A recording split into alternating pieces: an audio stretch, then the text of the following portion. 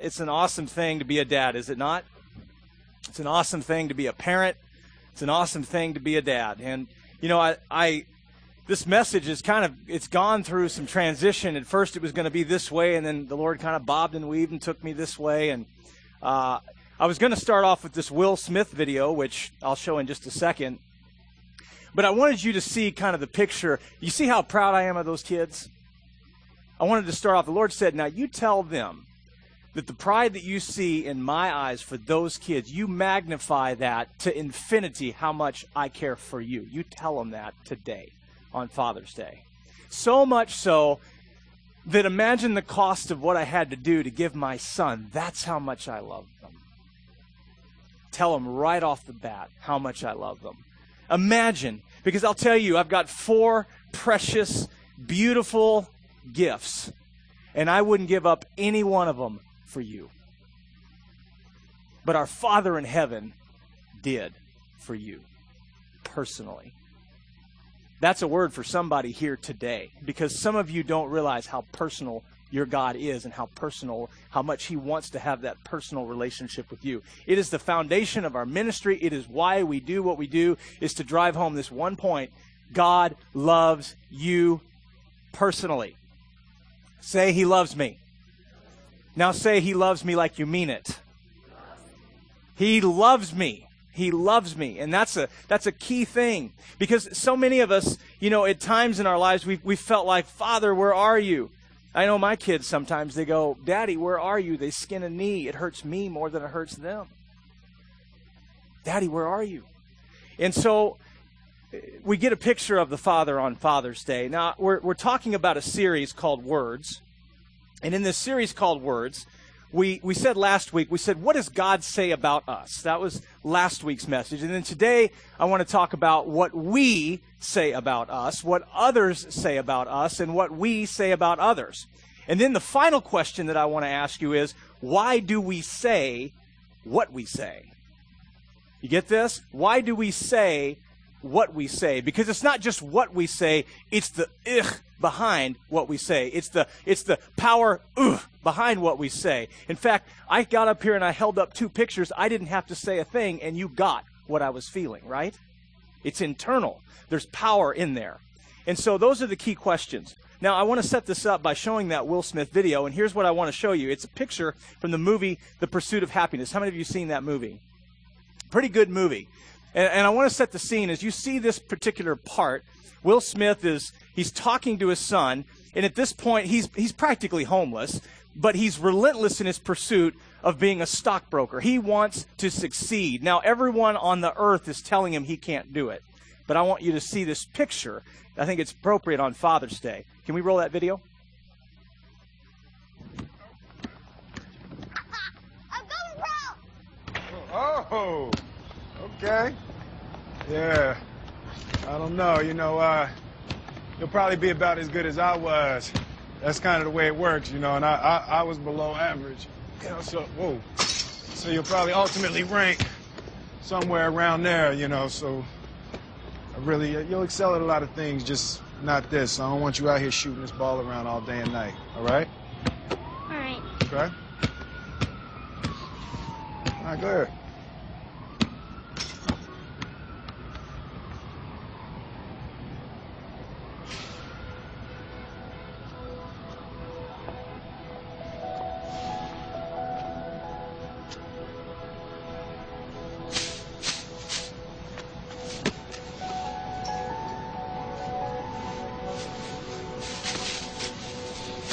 Hey. Don't ever let somebody tell you you can't do something. Not even me. All right? All right. You got a dream, you got to protect it. People can't do something themselves. They want to tell you you can't do it.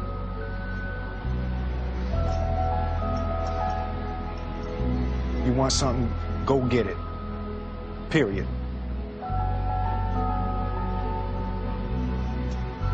I think that sums it up. And that's a message that Many of us as children, some of you may not have heard a father, you may not have had a father or a mother who said those words, but you notice the course correction. You notice what he said at first. He said, it's not in your genes. What he saw, what we would call in the modern day vernacular, is how many understand if you tell a young boy or a young girl long enough that they're worthless, that they can never do it, that they'll never amount to anything, guess what happens to that kid when they grow up? They'll believe the lie. But if you tell your kid that they're special, that they're somebody, and that they can do anything that God created them to be, now what is that going to look like when they get older? And so many of us over the years have been hardwired, or I should say like software, we've had these viruses downloaded into us that says you can't, you won't, you never will be. And it's an absolute lie. And here's the problem. I mean, when we face these issues, it's reinforced by culture, it's reinforced by our enemy that says you are cursed. And the words behind it reinforce that. And so what God is saying throughout this entire Bible, what he's saying in his word is that you're my beloved, you're my cherished, you have what it takes, not because of what you do, but because of who you are. Say, I'm royalty. Now say it like you mean it. I'm royalty. You got to get this because you are. Because he died. Think about this. The God of the universe died so that he could talk to you personally. That matters to him. You matter to him. Death and life, it says, are in the power of the tongue. Let me just throw some of these words. I guarantee it'll spark some emotion. Has anyone ever called you a loser, a jerk, stupid, a nerd, a jock? Notice I didn't raise my hand. Idiot. And a host of other four-letter adjective cuss words that have both been distributed from my mouth and also to me. And anybody in here not ever said one of those four? I'm not going to give an example. We're in church. You guys know what I'm saying. It sparks emotion. In fact, it's amazing, the research. 67% of all murders involve name calling. 67%. A 1990s University of Arizona research study said it like this. It said the study found that children from loving parents who often used positive words had less coronary artery disease, high blood pressure, they had less stomach ulcers, less alcoholism than those from parents who were consistently negative.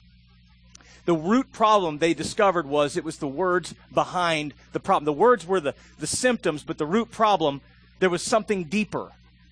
And it said it, and Jesus said it, and he said it over and over again, and he said it in Luke chapter 6. He says, out of where? Here the mouth speaks. A good man out of the good treasure of his heart brings forth good.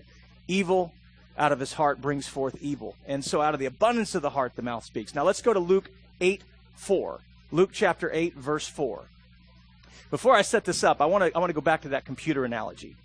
Let's say that when we were born, we were like a computer hardware. Here's this computer, everything runs smoothly, and then the software comes in. How many have a Norton antivirus or something like that, okay? Well, what's that there for? It's to help deal with the viruses, correct? So as we go along, these little viruses, I notice my computer, I sometimes want to use a four-letter word. I won't do that. Or when my computer slows down. And so these little viruses go in, and it takes forever, and you sit there, and how many know that patience is not my strong suit? I'm tapping at the microwave.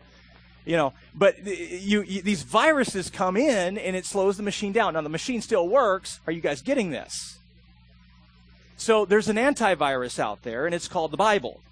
So everything that's been downloaded into our software since we were a kid sometimes has to be dealt with. It has to have an antivirus. And that's why the research time and again says for every 40 positive words, it takes one negative word to torpedo those 40. Now look at how negative our culture is. Would you agree? We're reinforced constantly that we're less than, we can't do, and we never will be. And I'm here to tell you the good news is more, and I'm going to show this to you in Scripture, the good news is more than just getting by until the sweet by and by. You are more than a conqueror. If you come here long enough, I can't get through many sermons without saying that over and over again. And, it almost gets to the point where, Lord, do you want me to stop? And he says, no, 40 times to one negative. Tell them how much I love them. Tell them they're the head, not the tail. God's word is the antivirus. Now, Luke 8, chapter 4. This is the parable of the farmer scattering seed. So we pick it up at Luke chapter 8, verse 4, and it says, "One day Jesus told a story in the form of a parable to a large crowd that had gathered from many towns to hear him. A farmer went out to plant his seed. As he scattered it across his field, some seed fell on a footpath where it was stepped on, and the birds ate it. Other seed fell among rocks. It began to grow. But the plant soon wilted and died for lack of moisture. Other seed fell among thorns that grew up with it and choked out the tender plants. Still other seed fell on fertile soil. This seed grew and produced a crop that was 100 times as much as had been planted. When he had said this, he called out, 'Anyone with ears to hear should listen and understand.'" And as we skip down to Luke chapter 8, verse 11, right just a few scriptures below, this is the meaning of the parable. The seed is God's word. How many of you know that Jesus is the Word? Incarnate Word. He is the Word. In fact, John chapter 1 says, Jesus is the Word, right? It says that the Word was with God and the Word was God. So literally, when you're speaking God's Word, you're speaking the world, you're speaking His Word into existence. And if Jesus is the same yesterday, today, and forever, what He spoke back then, wouldn't logic say it would work today? I mean, I'm no dummy, I don't think, on that one. If I look back, if Jesus is the same yesterday, today, and forever, and He did certain things back then, is there any scripture that you find in your Bible that says He stopped doing that today? Can anyone find that? And so, did we talk about antiviruses and viruses? Who benefits by downloading the lie that says that God doesn't do that today? Who benefits? It's the kingdom of darkness who benefits from that, and it's an absolute lie. You know, I don't like preaching sometimes on certain things like this because, well, Lord, what if I'm telling them all this and they don't receive it? And it was just like, they're not all going to receive it, Ryan. Your job is not to produce results. Your job is to preach my word. Oh, I'm telling you. But by the end of this service, some of you are going to have this revelation here because when it just came on me. And it was like, oh my gosh, I've seen this, but I've never seen this. I had eyes to see, but I didn't see. I was ears to hear, but didn't hear. This parable is incredible. God's word is a seed. I want you to file that away. Now, if God sows seed, how many understand the enemy sows seed? Like a virus. Discord, jealousies, contentions, circling around your mind, making you think weird stuff, vain imaginations. But the problem is that when we're facing the thoughts of our enemy, that seed that's being sown into our brains, the problem is we don't have enough of this in us to combat the 40. Remember the 40 to the 1? You read 40 times in here that you're going to succeed, and that one negative comes in, you better go to the 41st time to get that victory. Are you understanding what I'm saying? This is important. It's why I harp on it. We will reap and sow with what we say. But I also say this, your words are powerless unless it lines up with what the Word of God says. I can't just arbitrarily say something, and if God didn't say it, I don't have the power to back it, but if He said it, I can stand on it. And this is where I believe revelation will come today. Here Jesus is talking specifically about God's word in this parable. So we're not, in this parable, the one I've just read you, we're not talking about what the enemy's words are sowing. We're talking about God's word and what happens to people when they hear it. What happens when people hear it? Now, what we just learned is that there's 3 out of the 4 people that didn't understand. So here's what Jesus said in verse 12. He said, the seeds that fell on the footpath represent those who hear the message from Pastor Ryan, only to have the devil come and take it away from their hearts and prevent them from believing and being saved. So there's one group. Here's group number 2, verse 13. The seeds on the rocky soil represent those who hear the message and receive it with joy. Hooray! But since they don't have deep roots, they believe for a while, then they fall away when they face temptation. Another translation puts trials in there as well. The seeds that fell among the thorns represent those who hear the message, but all too quickly the message is crowded out by the cares and riches and pleasures of this life. And so they never grow into maturity. Verse 15, the seeds that fell on the good soil represent honest, good-hearted people who hear God's word, cling to it, and patiently produce a huge harvest. So here we have 3 out of 4 people that nothing's happening. Now, we're not talking about what the devil is sowing, because Jesus talked in another parable about the wheat and the tares. You guys remember that one? They all grow up together. But in this case, I'm not talking about what the devil's sowing. I'm talking about what the devil's taking away. God's word. So we have a lot of things coming against us, so it's important to get in God's word and understand it. Now, that word saved, we go back, can we put verse 12? Let's put verse 12 back up there. The word being saved, I want to camp on that for a second if we can. Verse 12, it says, prevented them from believing and being saved. This is group number one. The Greek word for that means sozo. Now, I looked up the Greek word on this, and it's comprehensive. And here's what it says. In the Strong's Concordance, it says to save, deliver, heal, make whole. How many of you understand we don't need to be made whole in heaven because we'll be in heaven? Let me say that again. How many understand we don't need to be made whole in heaven because we're going to be in heaven? So where do we need to be made whole? Here? So you're telling me that salvation then is here? It's right here. So if salvation's here, did the comprehensive text of that word say deliver and heal too?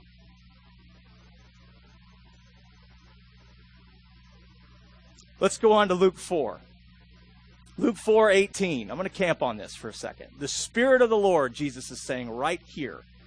You want to know what the gospel is? Here it is. The Spirit of the Lord is upon me because he has anointed me. This is Jesus talking. The anointed one, the Messiah, to preach the good news, the gospel to the poor. He has sent me to announce release to the captives and recovery of sight to the blind, to send forth as delivered those who are oppressed, who are downtrodden, bruised, crushed, and broken down by calamity. Anybody in here have any of these symptoms? Had them? Delivered from them? Verse 19, to proclaim the accepted and acceptable year of the Lord, the day when salvation and the what? Free favors of God profusely abound. So Jesus preached God's word, the gospel. He tells us what the gospel is. He says the gospel is to the poor. Let's define what poor means here. And I'm not going to give you the super religious answer that I've heard for years and years and years, meaning, Pastor Ryan, it's a spiritual poor. Poor's poor. Poor is emotionally poor. Poor is physically poor. Poor is financially poor. Here's a revelation. Now let's go back to this. Let me go back. Luke 8. What's the meaning of sozo? Saved. Where do we need wholeness? Here. Okay, I'm going to get back in this side. If I'm poor, what does poor mean? Poor. Poor what? Everything. Thank you. I just tipped over eons of religious cows there. Okay, here we go. All right. Sets the captives free. Now, did I read my Bible? Does it say if you're a captive, you can be free?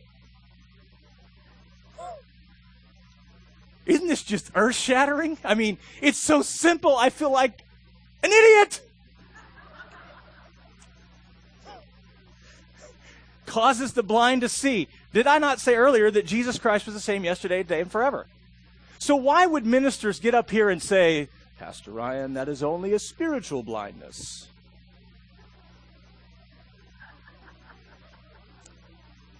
Remember, I'm the messenger. I'm not the results maker. Okay? I'm sorry, but I am not going to preach a gospel that marginalizes my Lord Jesus Christ in any way. If he physically healed people 2,000 years ago, and it was a physical blindness that was dealt with, and they can see, seeing is seeing. I'm not going to say that it doesn't happen today just because every time I pray over someone, it doesn't happen. I'm not the results maker. I'm the deliverer of the message. And the message is good news, and the good news, if you are a slave, you can be what? If you are blind, you can what? And if you're oppressed, you can be delivered. That's good news. And the best news is, when we leave this earth, we get to go to the sweet by and by and be with our Lord. And that is a good news. And I'm just getting revved up. I'm just getting revved up here. I had a lot of coffee. In fact, you know what's interesting? I mean, I feel so empowered. Last night, asked my wife, honestly, right? I'm like, I mean, snot and just, No, I'm serious. I'm not kidding you. And I'm saying, honey, I got to preach. I have no power. I've got this message. I'm going to talk about healing, and I'm going to go in there looking sick. They're all going to make fun of me. Right? Honestly, so I started pounding the water. I said a prayer. I said, Lord, I got to be healed. Man, I'm healed. Man, I have no symptoms whatsoever. I mean, just overnight. Now, here's the thing. We say, okay, all right, Ryan, that's just a cold. But other stuff's a little more serious. True, but why do we put God in a box? It's just, you want me to get your hopes up. I can't not preach this. I'm not word faith, I'm faith in the word. Hello. Whatever that means. I'm tired of little religious labels. If God said it, I believe it is done. Even if I don't see it right away. And many times, some of the people Jesus came into, they didn't see it right away. Are you getting understanding that this is all about revelation? It's personal revelation. Remember one time Jesus said, and he said it was the centurion. The centurion was a man of order. He was under authority. He had issues with his servant, and basically Jesus said to him, he's in trouble, and Jesus said, what do you want? And he said, well, you're a man under authority, and you just say the word, and he'll be healed. He didn't lay hands on him, and he was done. Do you realize today, I don't have to lay hands on you. If you receive revelation about what the good news is, you can walk out today delivered, set free. Do we have any blind people physically in here? Believe for it. I'm not going to be afraid to not preach that, or to preach that. I'm not the results maker. And you know what? I think pastors over the years, because we don't see the immediate results, we get afraid, terrified. Can I tell you? I mean, I told our prayer group this week, I said, this is the battle I face. Because I have to preach the good news, but what if not everyone gets healed? And here's the sad part, not all of them will. And that's the sad part. But the good news is that Jesus said the gospel is for everyone. It says in the Bible, he's no respecter of persons. Get that revelation, and you can have what the Bible says you can have. So if you're in financial need, the Bible says if this is lack, you have a right to be above it. I'm not going to tell you you're going to be this far above it or this close to it, but if you're in lack, you can have abundance over lack. Amen? Because the Bible says that he will meet all of your needs according to his riches. And many times Jesus said, give. So if you don't have anything to give, how can you do the gospel? So he's going to give you more. This is good news. Economy? What economy? Forget the oil prices. The thing is, I refuse to live in terror anymore. I won't. There's always going to be something, guys. Always going to be something coming at you. Something to camp on, meditate on, build a fence around, and say, this is it. And then your words agree with your circumstances, and you stay stuck. Remember, we talked about the power of your words. What does God say? And this is where I believe the Lord showed me this week. Do you mind if I get just a hair long-winded today? I mean, not too long, but all right, this stuff is coming. I got all that sickness out of me, and I'm ready. Let's fire away. Matthew 16, verse 13. This is key because we talked about revelation. Personal revelation of the full nature of Jesus. Well, watch this. Peter is talking, actually the disciples, Jesus is talking to the disciples, and in verse 13 it says, when Jesus came into the region of Caesarea Philippi, he asked his disciples, saying, who do men say that I, the Son of Man, am? So they said, some say John the Baptist, some Elijah, and others Jeremiah or one of the prophets.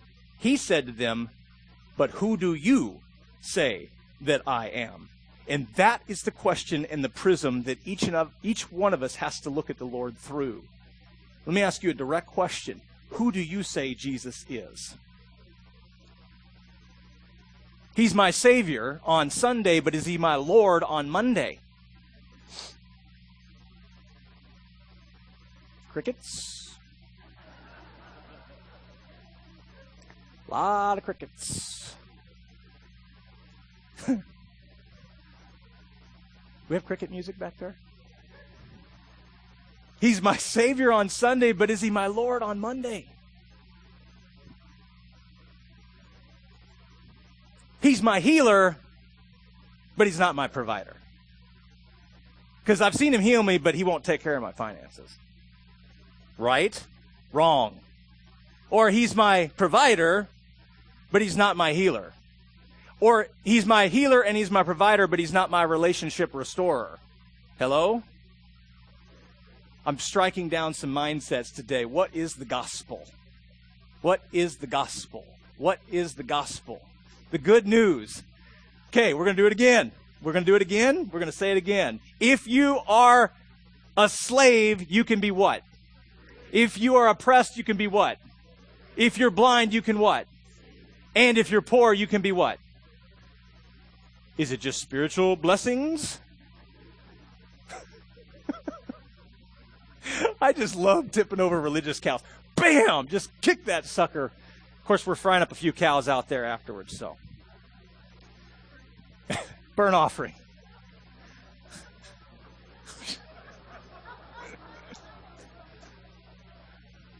Oh, my. God is good. His grace is sufficient for me. Amen.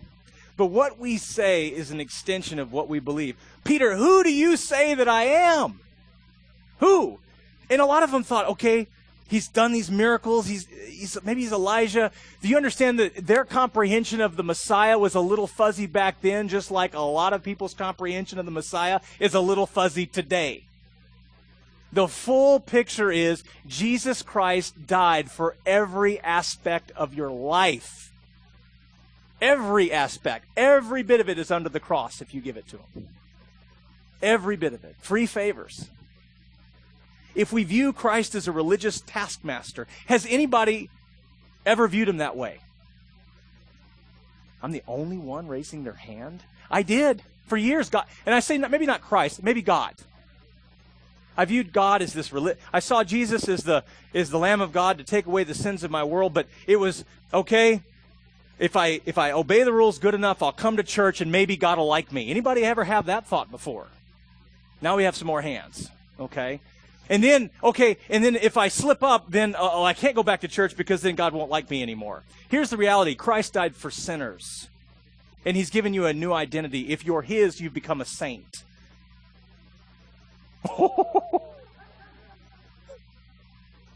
A saint. A saint.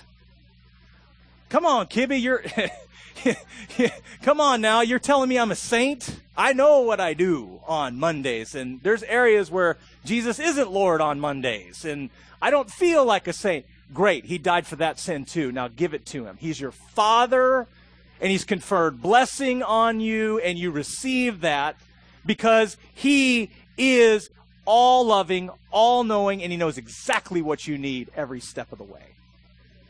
We are no longer slaves to the law. I obey the law because Jesus gave me revelation of who my identity is, and it's out of who He is that helps me do the good works that He's prepared for me to do. I have no power to be good without Him.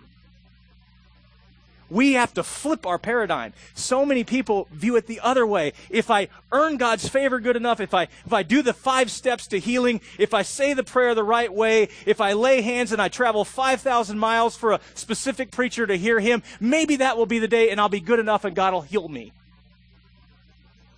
Here's the good news. Jesus Christ can meet you right where you're at today.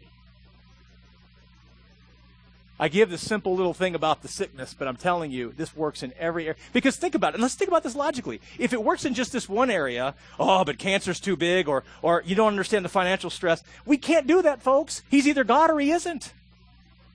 And He is.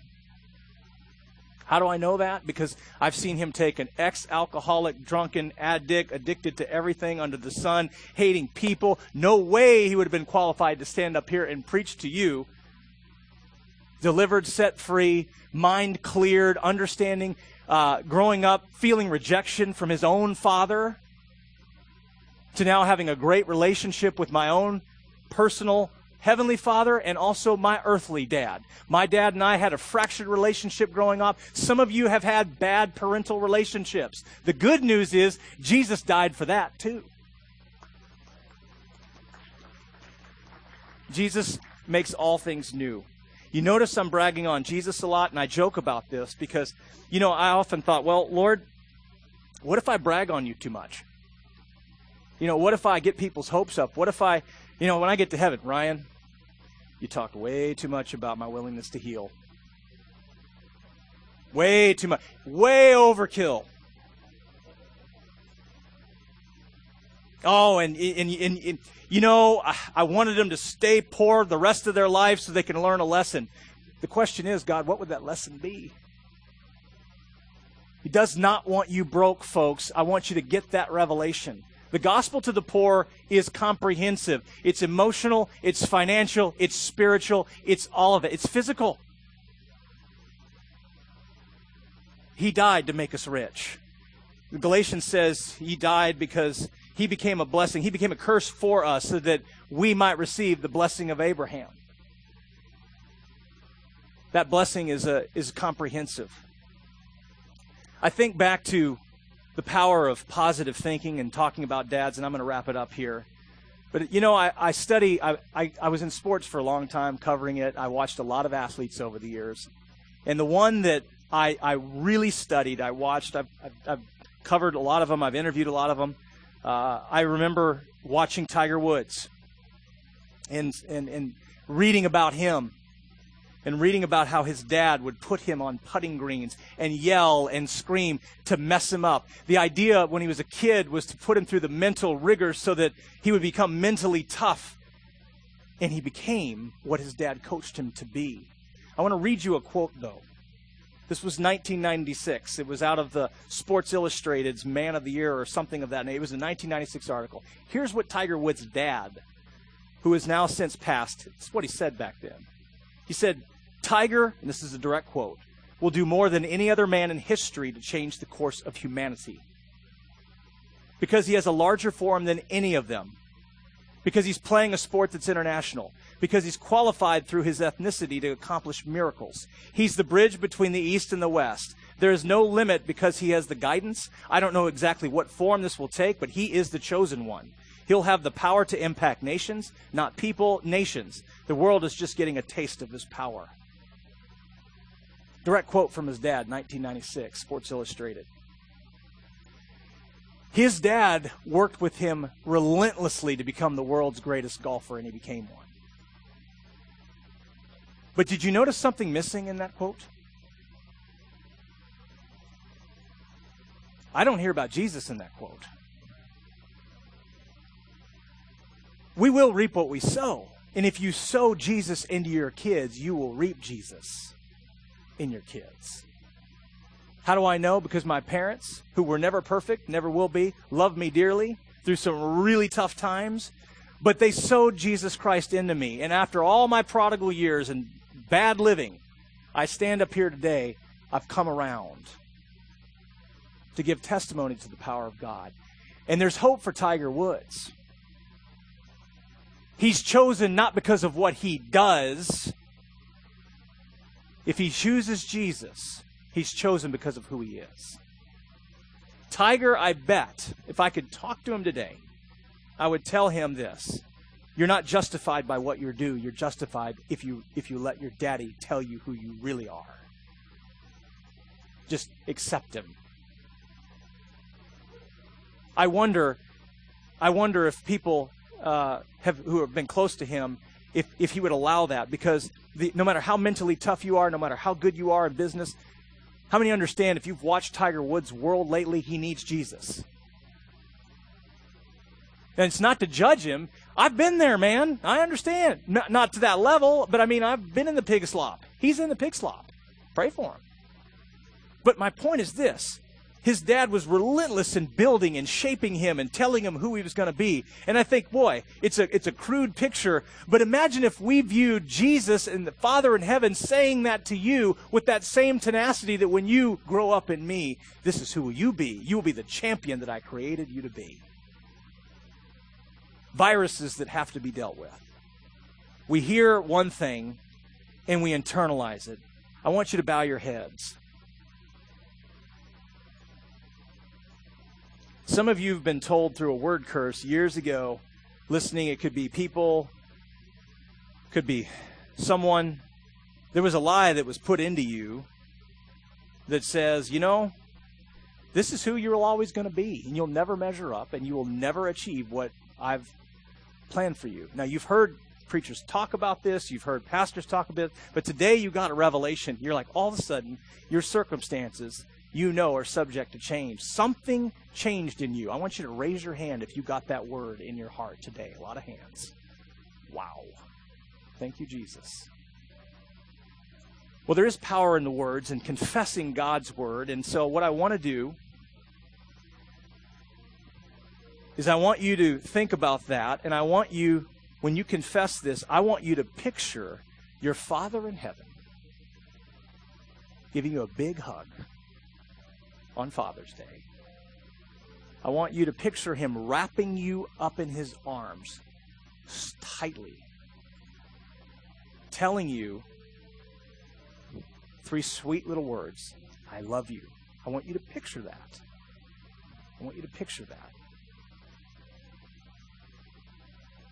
And I want you to hear what he's saying, that he wants to be your champion. And he'll take that situation and he'll turn it upside down for your good. Just repeat this prayer. Father in heaven, you are my daddy. I receive your love. Your grace is sufficient to empower me through any circumstance. And I boldly confess the goodness of Jesus has place in my life. What I was is over. It's a new day. I receive a new revelation that old is past and you make all things new. I'm a new creation today. And I boldly confess the promises in your Bible are yes and amen. And what that means to me is if I'm blind, I can see. I can see.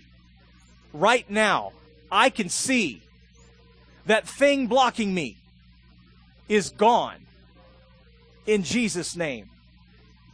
I'm no longer oppressed. I'm delivered.